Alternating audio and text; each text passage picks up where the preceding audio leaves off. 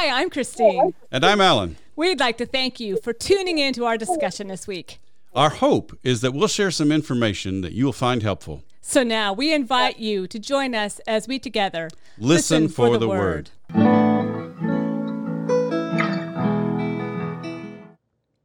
Hi, everyone, and welcome to our podcast today. Today, we're going to be looking at the parable in Matthew 25, 1 through 13. So this is one of my favorites, the one of the bridesmaids. And so, Alan, why don't you tell us about this? Well, our gospel lesson this week takes us into a chapter of parables that emphasize the importance of being ready for the return of the Son of Man by constantly practicing the mercy, fairness, and hospitality that constitute fulfilling all righteousness, or the doing of the Father's will, or the practice of Jesus' teachings that Matthew has emphasized throughout his gospel. These parables also reiterate the separation that will take place within the church between those who are wise and foolish, those who are righteous and evildoers. Thus, they provide a sort of conclusion to the theme of judgment in Matthew's gospel. You know, and maybe you'll talk about this later, but even in your first description here, wise and foolish, is that equal righteous and evil? Well, those word pairs are parallel. I don't know that we would say that they're equal, but they are parallel. In Matthew 7, at the end of the Sermon on the Mount, you know, the wise builders are the ones who hear Jesus' words and do them. The foolish ones are the ones who hear them and don't do them. And in parables in chapter 13, the parable of the wheat and the weeds growing in the wheat, and the parable of the dragnet, they're both, the weeds and the wheat are separated at the end, and that stands for the righteous and the evildoers. And so right. it's a tricky thing, but I mean, that seems to be the case. Okay. I think one of the big questions is, how does this fit into what surrounds it within the scripture? And I think, is that true with this one as well? Well, as I mentioned last week, I agree with Gene Boring, who thinks that the woes chapter of 23 and the eschatological discourse proper of chapter 24 and this collection of parables about judgment in chapter 25 constitute a final judgment discourse in Matthew's gospel. So it should come as no surprise to learn that there are connections between these chapters, especially between chapter 24 and 25. In fact, there are a couple of parables about preparedness at the end of chapter 24 that kind of paved the way for this chapter. And so we'll see that we're going to see that there are connections with judgment sayings found throughout Matthew's gospel in this chapter. So that takes us directly to today's pericope, which is the parable of the bridesmaids. So what do we know about that? Well, the question of whether or not this parable originated with Jesus is something of an open question. It is, formally speaking, unique to Matthew's gospel, although there are some connections with Mark and Luke. Because the basic premise of the parable relates to a number of things Jesus said, many conclude that Jesus may very well have told a shorter parable to illustrate the importance of being prepared, but many also would say that the current form of the parable is clearly Matthew's composition. So Matthew has taken what may have been a shorter parable and definitely elaborated it in accordance with his own purposes in the gospel. They say that. What's the reasoning for it? Well, it's unique. It fits in with Matthew's themes elsewhere, and so it reflects themes that we find that Matthew emphasizes. Especially by adding things to the tradition that you find reflected in the other Gospels. So, when you take that in consideration, it really looks like it's Matthew's composition. Whether or not this originated with Jesus, I'm not prepared to say. I really don't know. This is one where I would have to leave it open. I don't know. I think it's possible that Jesus might have told a parable about preparedness that was similar to this, but the form in which we have it is not. Definitely Matthew. This is Matthew. Yeah. Okay. Well, and it does make sense with the things we've talked about before. So, yeah. It's just always, I think, when we... and we've talked about red letter Bible, but when we just have this as part of Jesus told this parable, and then when we find out that maybe it isn't this way. I think it always is a surprise. Yep. And I don't toss that around lightly. But in this case, it seems pretty clear that this is Matthew's composition. For the most part. Now he's taken bits and pieces of things that I think are authentic to Jesus and put them into this pericope. But Matthew's responsible for the final form, most definitely, and maybe responsible for the parable in the first place. In itself, yeah. It's different. I like it because the imagery and the language is so unique. Yeah. I mean, in terms of, yes, the message is similar to what Matthew has put together, but bridesmaids and bridegroom, we see that other places, but I don't know, something about it always caught my yeah. So let's talk about it as is. Yeah. So at the end of my segment, we're going to talk about what to make of this parable, but I think first we'll just walk through the details. And okay. Matthew opens the parable with a summary and or perhaps a title in verse 1. Then the kingdom of heaven will be like this. 10 young women took their lamps and went to meet the bridegroom. That's Matthew 25:1 in the New RSV Updated Edition. The consistency of the phrase, the kingdom of heaven is like or will be like here in the future tense, as an introduction to Matthew's Gospels, calls attention to his shaping of this passage. This is something that is consistent throughout Matthew's Gospel. He introduces parables of the kingdom in this way.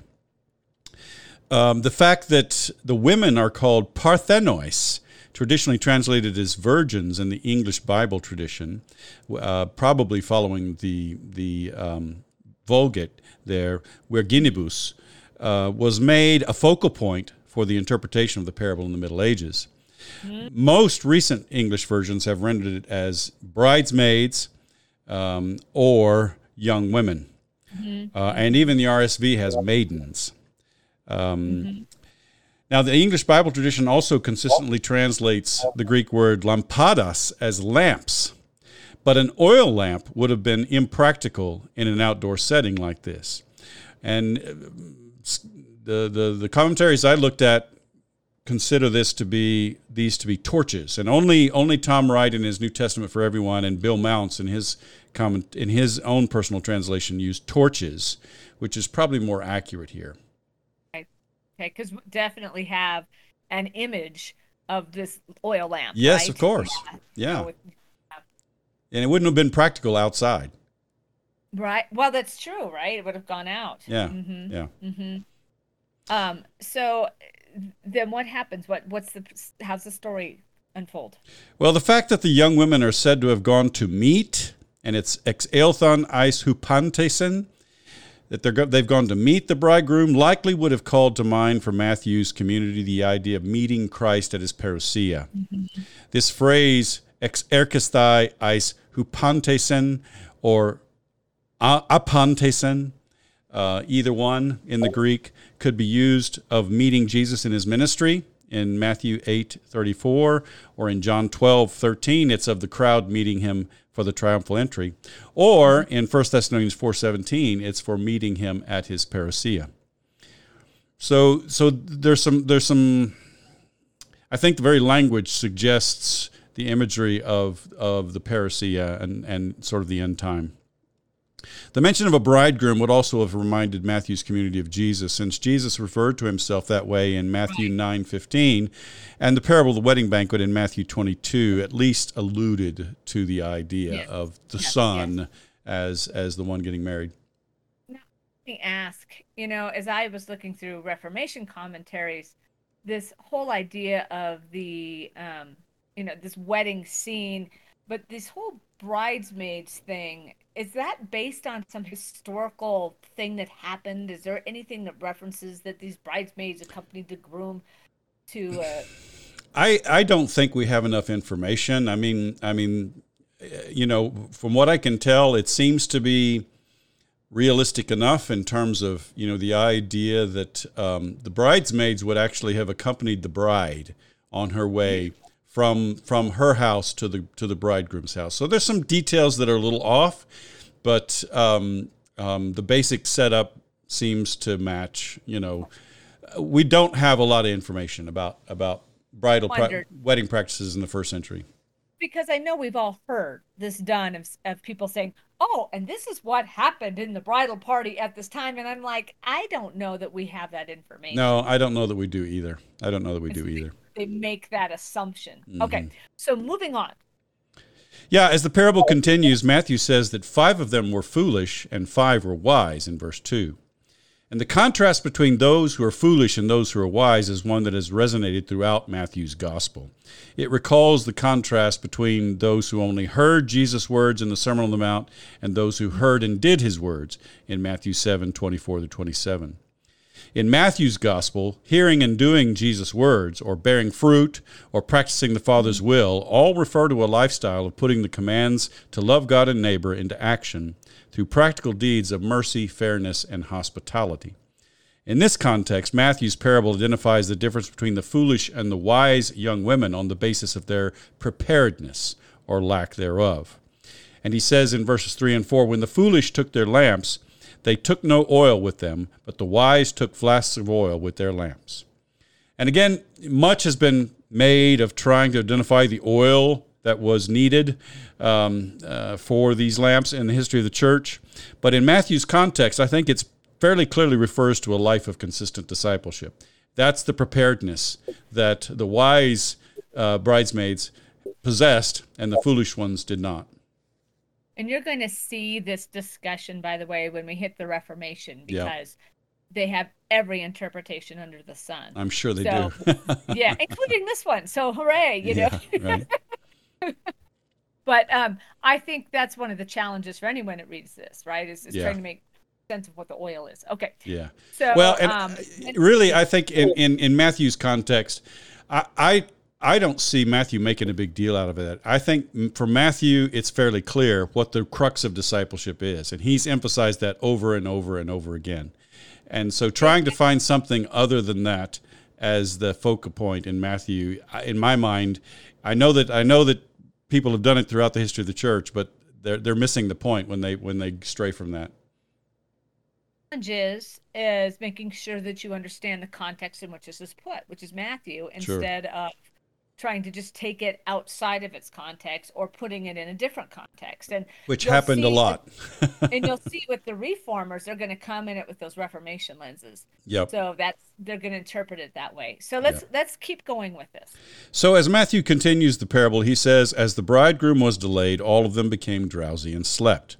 Now, I find it striking that in a parable that is meant as a warning about a lack of preparedness, or more literally, a failure to stay awake, all of the young women, not just the foolish ones, are said to have fallen asleep. That is just highly ironical to me.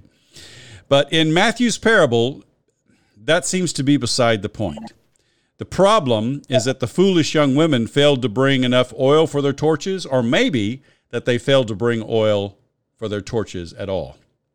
Mm-hmm. And Ulrich Lutz thinks that the torches probably consisted of poles that had a container suspended from them in which you put oil-soaked rags that would burn. And so you can see that if they didn't have enough oil, then the rags wouldn't burn long. Makes sense.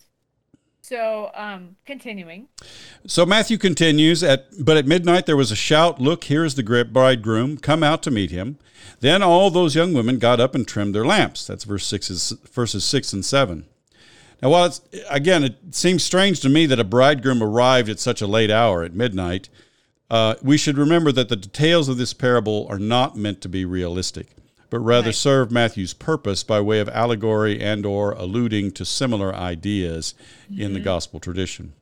Further, we should note that in the minds of Matthew's community, this whole idea that the bridegroom was delayed would probably relate to the idea of a delay in Jesus' return. And this is probably more significant in Luke's gospel, but in Matthew's time, for Matthew's community, the return of Christ had already been delayed because, Paul could write in some of his earlier letters as if he would be alive, to see the parousia of Christ. And so I'm sure he wasn't the only one who had that expectation as well. Right. Yeah, exactly. And so what happens when the bridegroom arrives? Well, Matthew tells us that the foolish said to the wise, "Give us some of your oil, for our lamps are going out." But the wise replied, "No, there will not be enough for you and for us. You'd better go to the dealers and buy some for yourselves." That's verses 8 and 9. But this is always really troubling for people, right? Well, yeah, I mean, it would seem contrary to the main theme of Matthew's gospel regarding acts of discipleship that the wise young women wouldn't share their oil with the foolish. Mm-hmm. But it also seems unlikely at best and preposterous at worst that anyone could buy oil at midnight. Right? But again, the details of the parable aren't meant to be realistic, but rather to serve Matthew's purpose.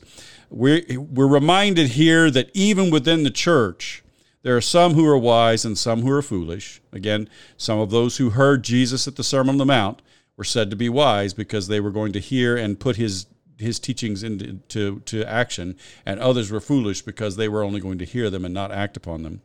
And we also heard in some of the parables in Matthew chapter 13, the parable of the weeds among the wheat, and the parable of the dragnet, that there were some who were righteous and some who were evildoers, and that they were going to be separated at the judgment.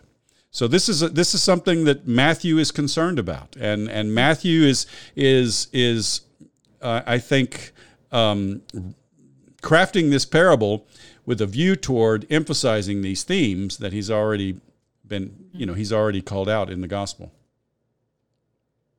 So they can't obviously go buy oil at midnight. Right. So Matthew tells us that, despite the unlikelihood of being able to buy oil at midnight, the foolish young women did indeed leave to try to do just that. And while they were gone, in verse 10, the bridegroom came, and those who were ready went with him into the wedding banquet, and the door was shut. So, the idea of the door to the banquet or the door to the kingdom of heaven being shut sounds harsh to my ears anyway. Even in the book of Revelation, which is one of the most strongly apocalyptic texts in the New Testament, Jesus is the one who stands before an open door that no one can shut in Revelation 3:8. So it sounds a bit harsh. And the wedding banquet, the idea of a banquet is something that relates to participation in the kingdom of God. It's an image. A banquet. The banquet is an image for participation in the kingdom of God, especially in the Hebrew Bible. Mm-hmm. So Matthew continues with the conclusion of the parable. Later, the other young women came also, saying, "Lord, Lord, open to us." But he replied, "Truly, I tell you, I do not know you." And that's verses 11 and 12. Again, this echoes what was said in the Sermon on the Mount earlier, to the effect that it is not those who called out, "Lord, Lord," but those who do the will of my Father in heaven who will be welcomed into the kingdom, according to Matthew 7:21 through 23. So for Matthew, the coming of the Son of Man to carry out judgment on the church, we're talking about judgment on the church in Matthew's gospel, marks the end of the chance for those who would trust in him to choose the path of discipleship. This is something I think that is unique in the New Testament. It's unique in the gospel tradition, and it's unique in the New Testament.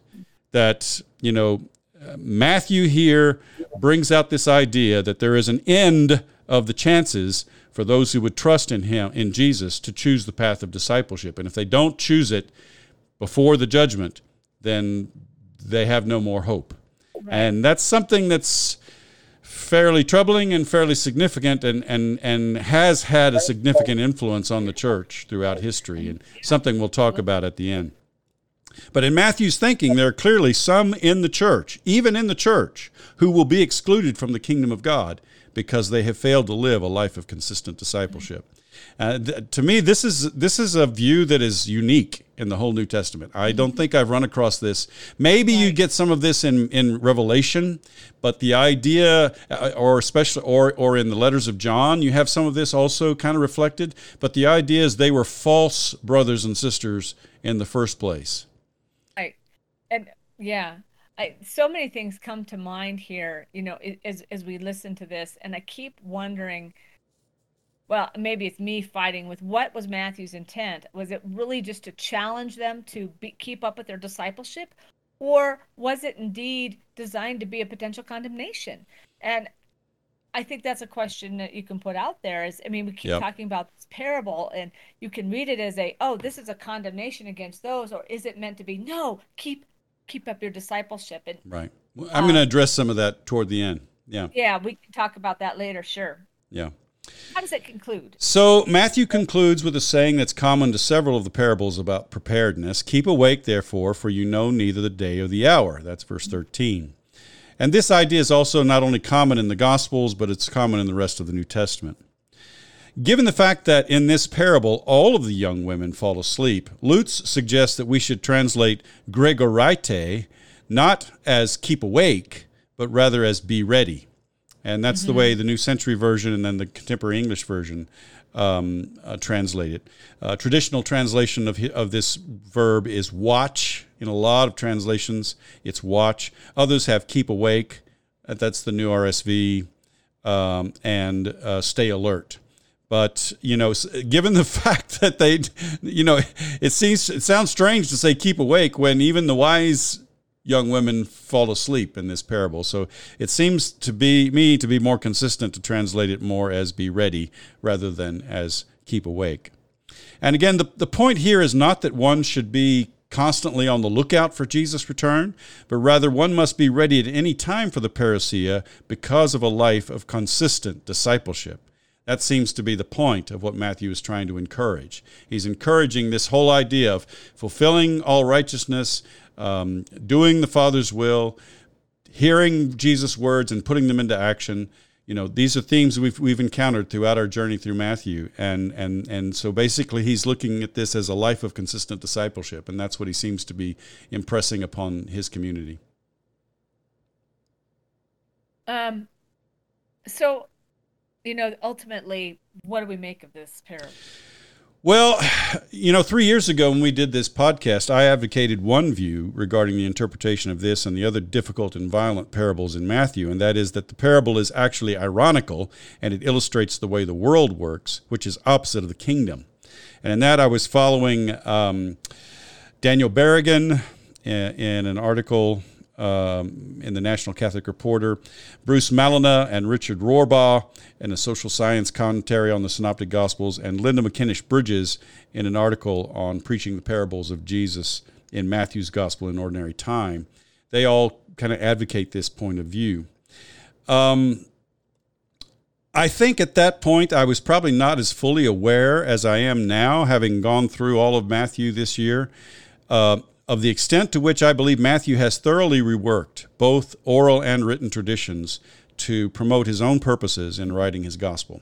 I think that's fairly significant. And so I think at this point I would say that the themes of being ready and of the decisive role of consistent discipleship, like bearing fruit, doing the will of the Father, fulfilling all righteousness, I think those are consistent with Jesus' teachings. And also a general warning that we will all face him in judgment is also consistent with Jesus' teachings. But on the other hand, I think it is clear that Matthew has not only appropriated the theme of judgment from the oral and written gospel tradition, but he has also expanded and enhanced it by his own additions, like the parable of the dragnet or the parable of the weeds and the wheat, and its interpretation, as well as by the way he picks up and reiterates judgment sayings articulated earlier in the gospel, like the saying in Matthew 7:21 through 23, "Not everyone who says to me, 'Lord, Lord,' will enter the kingdom of heaven, but only those who do the will of my Father." I mean, this kind of echoes throughout the gospel. So I think Matthew here is he may be working with an original parable of Jesus, we don't know, but clearly what has happened here is that Matthew has crafted a parable of his own making for his own purposes to emphasize this idea of consistent discipleship. My question, Alan, why? Well, why is this because of his community? Right. Is this and that seems baffling to me because you don't hear such a heavy emphasis on judgment elsewhere in the New Testament. You do hear the idea of judgment, but you don't hear such a heavy emphasis. I think Matthew is the most judgment-heavy book of the whole New Testament, in my estimation. And, again, and especially, why would he focus on this, especially with reference to his own community? Because these parables of judgment, these judgment sayings are directed to his own community, not to outsiders, not to unbelievers. As I think about the situation in the late first century church, I'm reminded of the letter to the Hebrews, in which the author is encouraging the audience to hold fast to their confidence in the face of the hardships they were enduring. And it makes me wonder whether Matthew's community may have been dealing with a similar situation. They'd been expelled from their families and their religious communities. They were struggling to understand their new identity as followers of Jesus, and I think it's easy for us to understand that they might have been getting discouraged. And so Matthew emphasizes this judgment theme as a way of trying to encourage his community toward consistent discipleship. But I would say I don't think that this approach to the problem, this approach of using the fear of exclusion, was the best tactic to encourage people to consistent discipleship. That doesn't make a lot of sense to me. Fear and guilt, the fear of exclusion doesn't seem to be a very healthy motivation toward consistent discipleship. The expansion and the emphasis on judgment in Matthew's gospel has introduced the threat of being excluded to members of the community of believers. Yeah. We're not talking about exclusion of people who are not believers. We're talking about people who are within the community. The threat of exclusion is extended to members of the community. This is something that, is unheard of. Yeah, it is. It is. There must have been something going on in that community, that tension in that community that he's like, look, shape up or ship out. I don't know. And my tendency has been to say that Matthew is heavily influenced by apocalyptic thinking, but Lutz actually makes a pretty good case for the fact that the judgment parables and sayings in Matthew's gospel actually leave out a lot of the details that you find in typical apocalyptic materials. So that might not be the explanation. I don't know. What I would say this is, even though Ulrich Lutz and others like Davies and Allison try to rescue Matthew from this idea that he's introduced of members of the community of believers being excluded based on judgment, even Lutz must admit that the history of Matthew's influence has been a history of fear and insecurity. And I've seen that. I mean, I've seen that in discussing, for example, the parable of the sower with people. People will ask me, well, how do I know if I'm, the seed fallen on the path, or the seed on the rocky soil, or the seed on the thorny ground, or the seed on the good soil? How do I know? And this is a problem I have with Matthew, basically pursuing this line of thinking, is that it really has influenced, I think, the history of the church and their understanding of salvation toward fear and insecurity. Maybe more than it should have, right? I think so. Yeah. And I think that's always important to keep in mind. So, Well, I'm going to tell folks that you'll be really curious to see what the reformers do with this, because it's kind of all over the place, and I think it will add some interesting fodder to our discussion later on. So, all right. Thanks, Christy. Thanks.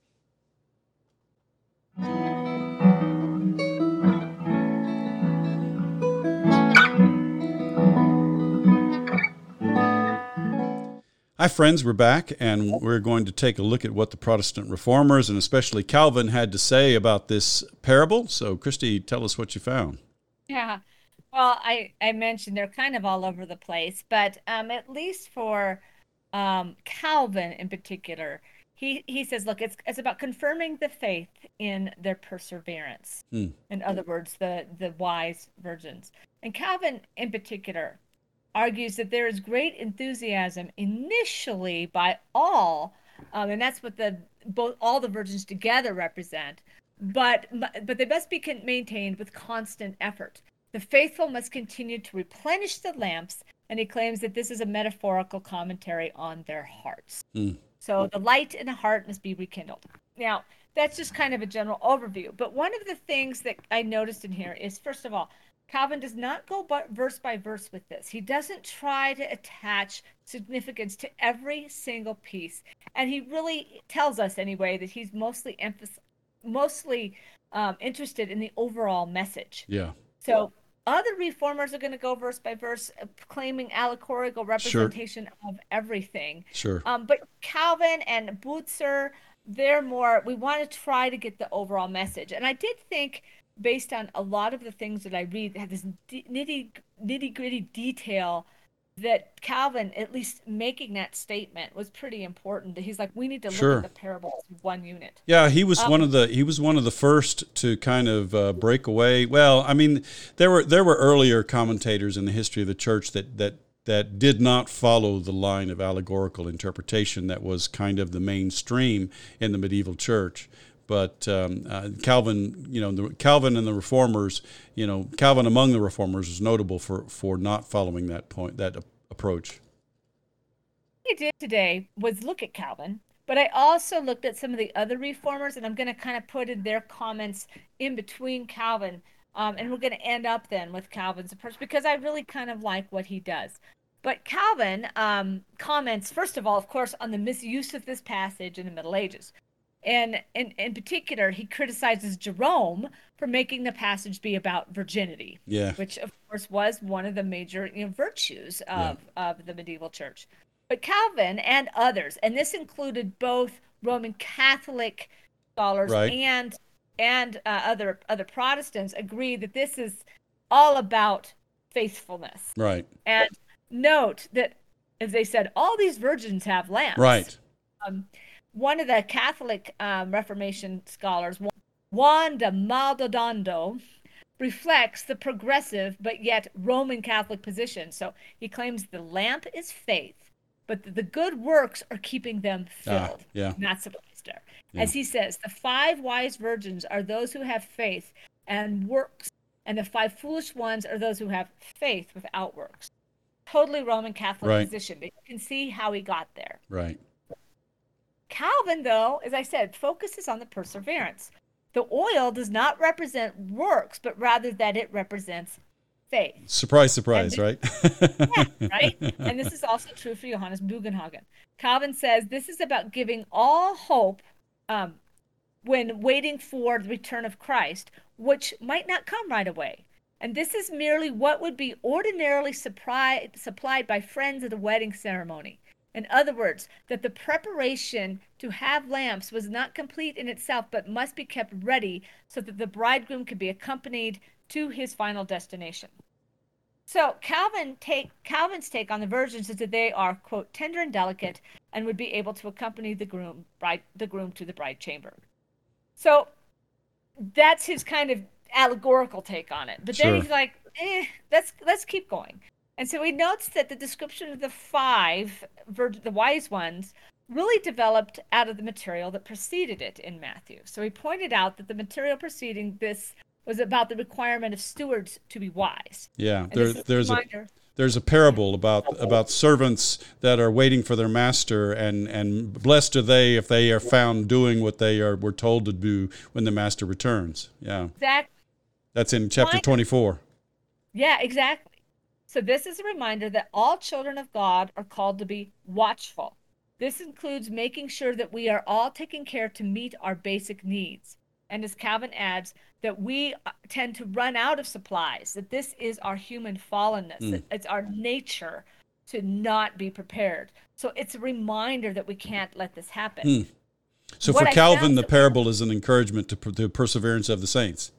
Huge, right? So now, as we have noted, both Calvin and in Bugenhagen see oil as faith. But for Calvin, there's much more hope in his analysis, sense of not growing weary. Yeah. But for Bugenhagen, the low oil meant unbelief creeping in and that it is rejected. So, I mean, it was one of those, Calvin's view of this is so hopeful.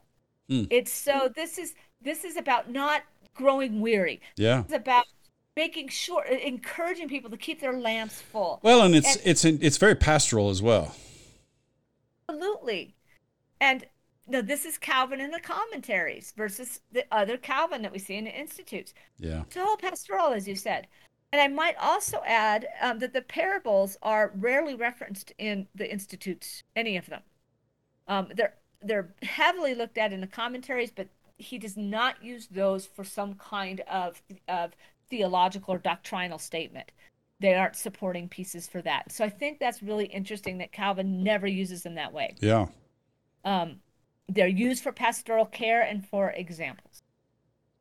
Now, I wanted to have some fun with this, and I said some commentators took great care to allegorize each element, and I just had to do it. Giovanni Deodati, an Italian Reformed theologian, says the bridegroom is Christ. Okay, we pretty much accept that. The wedding is the last coming. The virgins are the purity of the gospel. The wise virgins are true believers, and the foolish ones are those in the church who have neglected the Spirit. The lamps are the hearts, and the sleep is ceasing from exercise of piety. Oh my! Well, but if that's the case, then they all ceased from the exercise of piety, right? Because they all slept. I just, it was fun though, because I think even modern people today, we tend to want to do that, and what I want to point out here is, even Reformation era scholars said, stop, don't do that. You're going to miss the overall meaning of the parable. Yeah. So Melanchthon has a different taste, and I thought that he's interesting. He thinks it's all about the virgins. Huh. To Melanchthon, the center of the parable is that the virgins represent the church itself, the whole of the church. That in the church there is good and evil at the same time. And we see that in Matthew. That's a theme in Matthew. And so that was what you were talking, foolish and wise, right? Evil and good and evil, that these are all tied together. So he points out that the virgins look the same, right? They all have lamps, but the difference is in their foundation with God, true repentance and true faith. So despite looking the same, there will be those who are true and who trust in God, and those who don't. All in the same church. Yeah, all in the same church, right?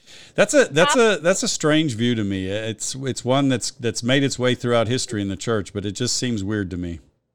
I think so too. Calvin and Bucer do not do this, but rather address a few of the individual verses.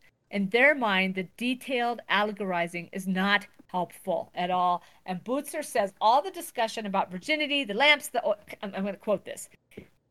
As Bucer says, quote, all the discussion about virginity, the lamps, the oil, those selling the oil, have nothing to do with the meaning of this parable. Good for him. The purpose in Bucer's mind is that we must be vigilant. And it is Bucer that makes the comparison of the wise virgins to the elect, as they are the ones who have prepared. Good for him. But I actually like Calvin's analysis better. So we know from above that Calvin, like Bucer, wants to look at the whole parable, but this is not so much about vigilance, but for him, perseverance. And again, we run into this hope for universal salvation that I see over and over in Calvin. I guess the main difference would be that for Bucer, it's vigilance on the part of those who are true believers versus those who are false believers. Right. Whereas on the part of Calvin, it's perseverance and the hopefulness that those who we may even suspect are not true believers might persevere in faith and might be saved. Yeah. And the message is to remind people, And honestly, I want Matthew to be saying what Calvin is saying, but it sounds more like Bucer to me. That was so interesting as I heard you say that. I'm like, wow, I think he's gonna think Bucer's more on target. Well, I'm not saying I like it, because I have trouble, as I said earlier, I have trouble with Matthew's interpretation here. I didn't mean to say like it, but I said more in tune with what you presented. Right. So there's a couple more of Calvin's detailed pieces that I thought were kind of interesting. So Calvin claims that the sleeping is not a sign of laziness, that this is a common interpretation, but actually foreign to the mind of Christ and the parable, which Alan talked about earlier. For Calvin sees the sleep as merely being distracted by the world. So when they find they have no oil, the 5 foolish ones, Calvin interprets this as a natural result of what happens when they are not ready. And this leads directly to verse 9. And I find Calvin's response interesting. He ties it into God's grace. And as Calvin notes, there is grace enough to go around. But you must respond in faith to that grace. This is our call and that there will be a time when it will be too late to accept the grace. Yeah. This is the thing that I think Matthew introduced into the New Testament message that has echoed throughout the church's history, and we hear it here, that there will be a time when it will be too late to accept grace. I don't hear that anywhere else in the New Testament except in Matthew, maybe in Revelation, but really it's only in Matthew. I'm trying to figure out what that means. And so now Calvin had to attack the papists too, right? But it is an attack on works, that they interpret this as something they do rather than as a response to grace. Mm-hmm. So I'm not doing, in Calvin's mind, about merely living into what has already been given. And he compares it to Isaiah 55:1, that there will be plenty to eat and drink without money. Quote, there is no other way of obtaining it, therefore, than to receive by faith what is offered to us. Yeah. So that's a very Reformation. You can hear all Sure. the Reformation overtones there. Sure. Except I do really like his hopefulness in it. Which Right, is interesting. right. So in conclusion, we learned that there is no one standard approach to this parable in the Reformation era. Surprise, surprise, huh? Right? Well, you know what? I think if we went out and just had people read it today, we'd have the same thing. Yeah. It's just, it's not as obvious as we want it to be. No. I'm impressed with Calvin and Butzer, who at least claim to look at the broad message rather than the minute details. And this is something I still hear talked about when we are trying to understand parables. I do like the positive position of Calvin, which looks at this as a hopeful parable for the faithful rather than one of condemnation. But it continues to remind me, as I've said before, of Calvin the pastor rather than Calvin the theologian, and certainly different from the Calvin of Calvinism. Sure. So I'm intrigued also that Butzer is the one who goes after election rather than Calvin in his interpretation. A reminder that the ideas of election are floating around the Reformed tradition, the whole Reformed tradition. And especially Butzer surprises me because he is the one who is known for such a conciliatory approach to the faith. Mm. I didn't expect it here. Yeah, yeah. Well, thanks, Christy.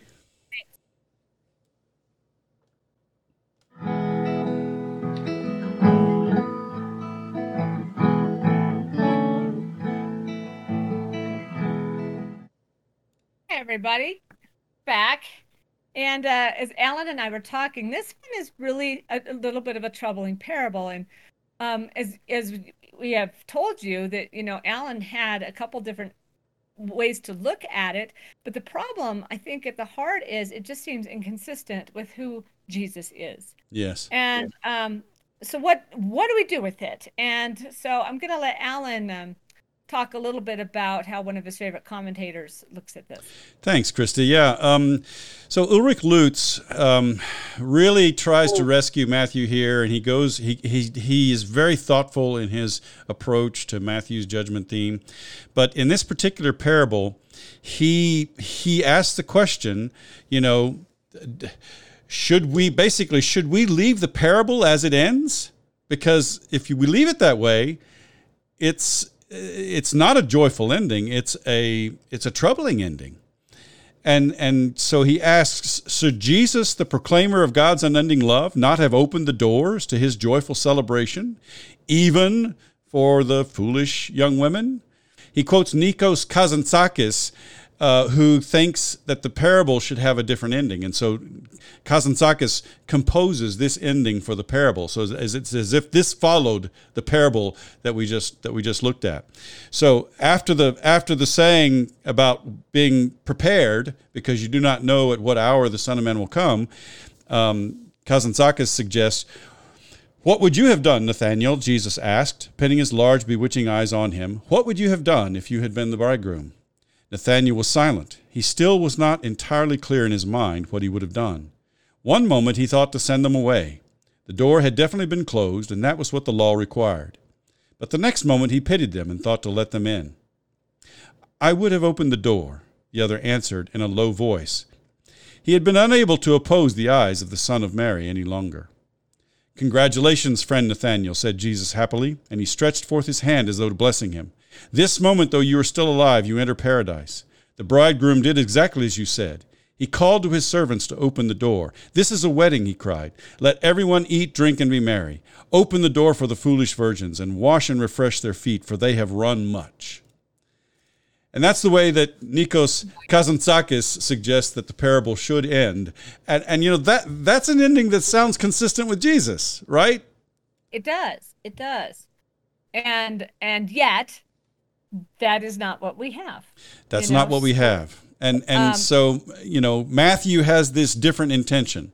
Matthew's intention is to warn his community of the possibility of being excluded from the kingdom of God at the judgment, which to me I don't see how he got that from Jesus. I don't either.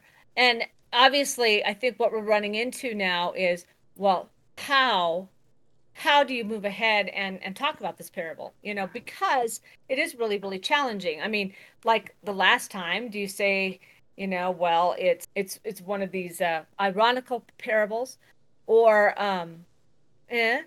you could do that. Do you just talk about it as being something Matthew did, which we also know causes some problems, especially with our red letter Bible, carriers in our churches. Right.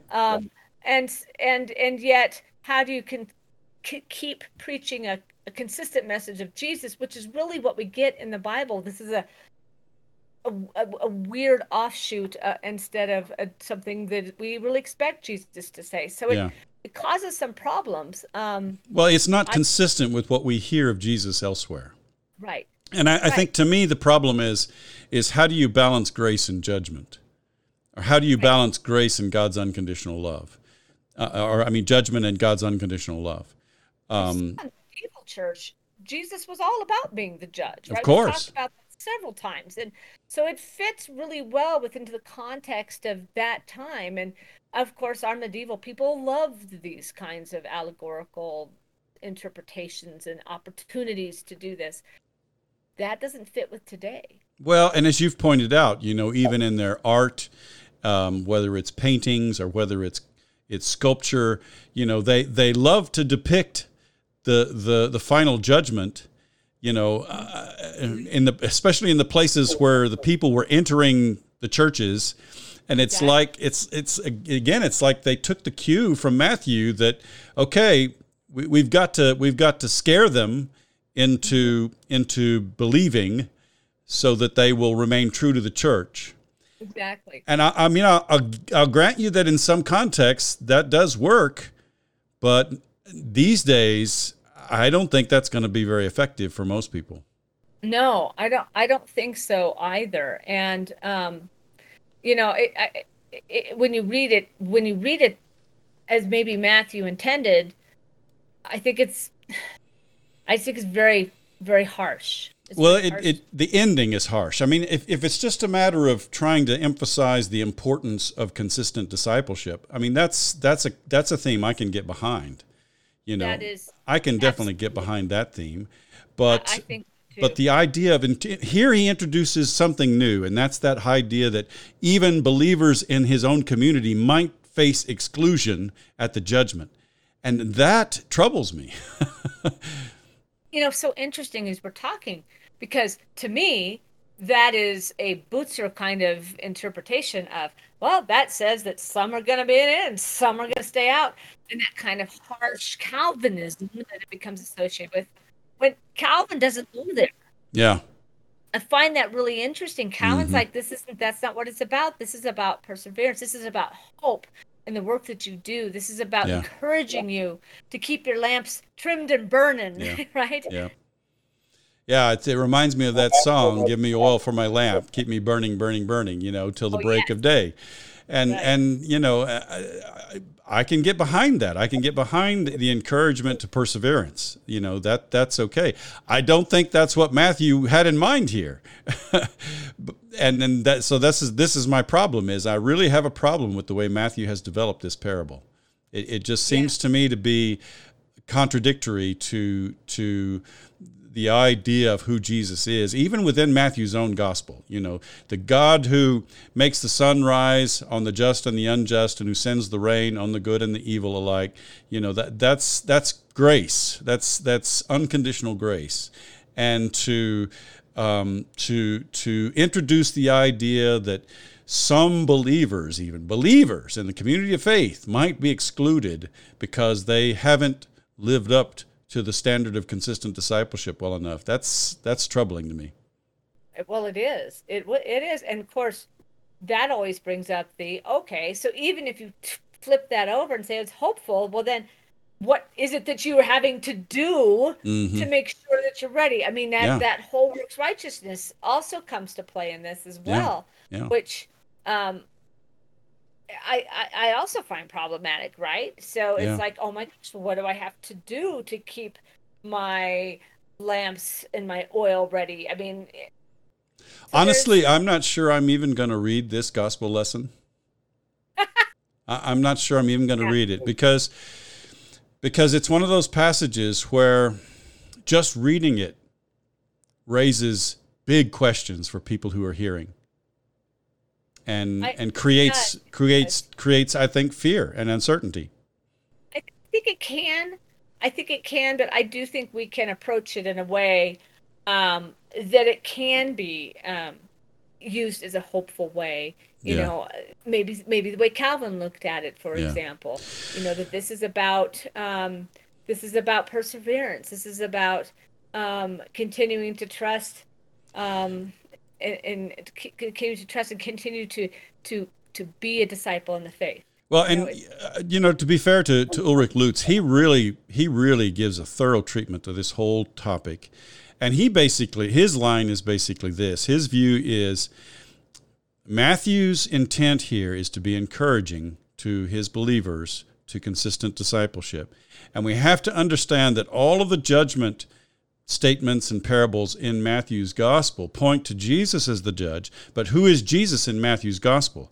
He's Emmanuel. He's God who is with us. He's the one who is constantly with us, encouraging us, helping us to live this life of consistent discipleship.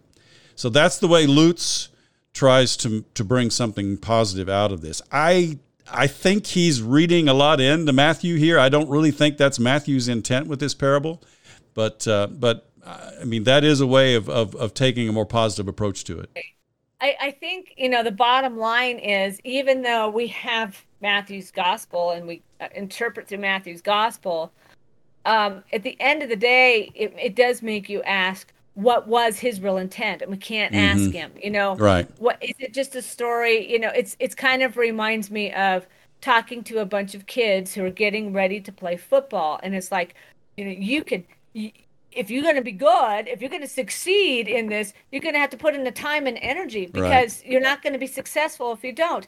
And it's a lesson about life. It is supposed to be, hey, kids, let's get after it. Let's work hard. Let's work our bodies hard. Let's work our minds hard. Let's work together hard. If you don't, you're going to miss out on the benefits. You're going to miss out on a really fun experience. So. Well, and I would say this, again, I think Matthew is trying to encourage his community to consistent discipleship. I think that's his motivation. But the question in my mind is, to what extent has he bought in to a view of the kingdom of God that is about judgment that John the Baptist promoted, which is very different from the kingdom of God that Jesus promoted. I agree. And I think that's an interesting question. I think one of the things that's in my mind with this, and this is probably the direction I'll take, is talking about the kingdom of God ushered in now. Mm-hmm. And then thinking about if your if your oil's empty, you're missing out on the participation. Sure. You're in the wrong, you're spending all the time looking for love in all the wrong places. Sure. And that's one thing that Lutz points out, is that, Matthew had a message for his time. We may have to transpose the message for our time, because just saying, well, if you aren't consistent in your discipleship, you could be excluded from the kingdom of God. That's not a message that goes over well at all in this day and time. I think, as I said, the way I'm going to go with it is this idea of you're missing out. You're missing out on the love and the peace and the joy of the kingdom, because you're not ready. You're not participating in those things that bring the community together, that lead to joyful celebration of God. Sure. You're searching. Yeah, producing fruit is a joyful thing. Fulfilling all righteousness is a joyful thing in Matthew's community, in Matthew's mind. Yeah, definitely. Yeah. Oh, anyway, this is a fun one, or not fun, depending on how you look at it. Yeah. I think it's kind of fun. So, it's I of course, as Alan already referenced, burning. I keep thinking, keep your lamps trimmed and burning was my favorite. So, yeah, it's a good Sunday to have some good music too. Okay, thanks, Christy.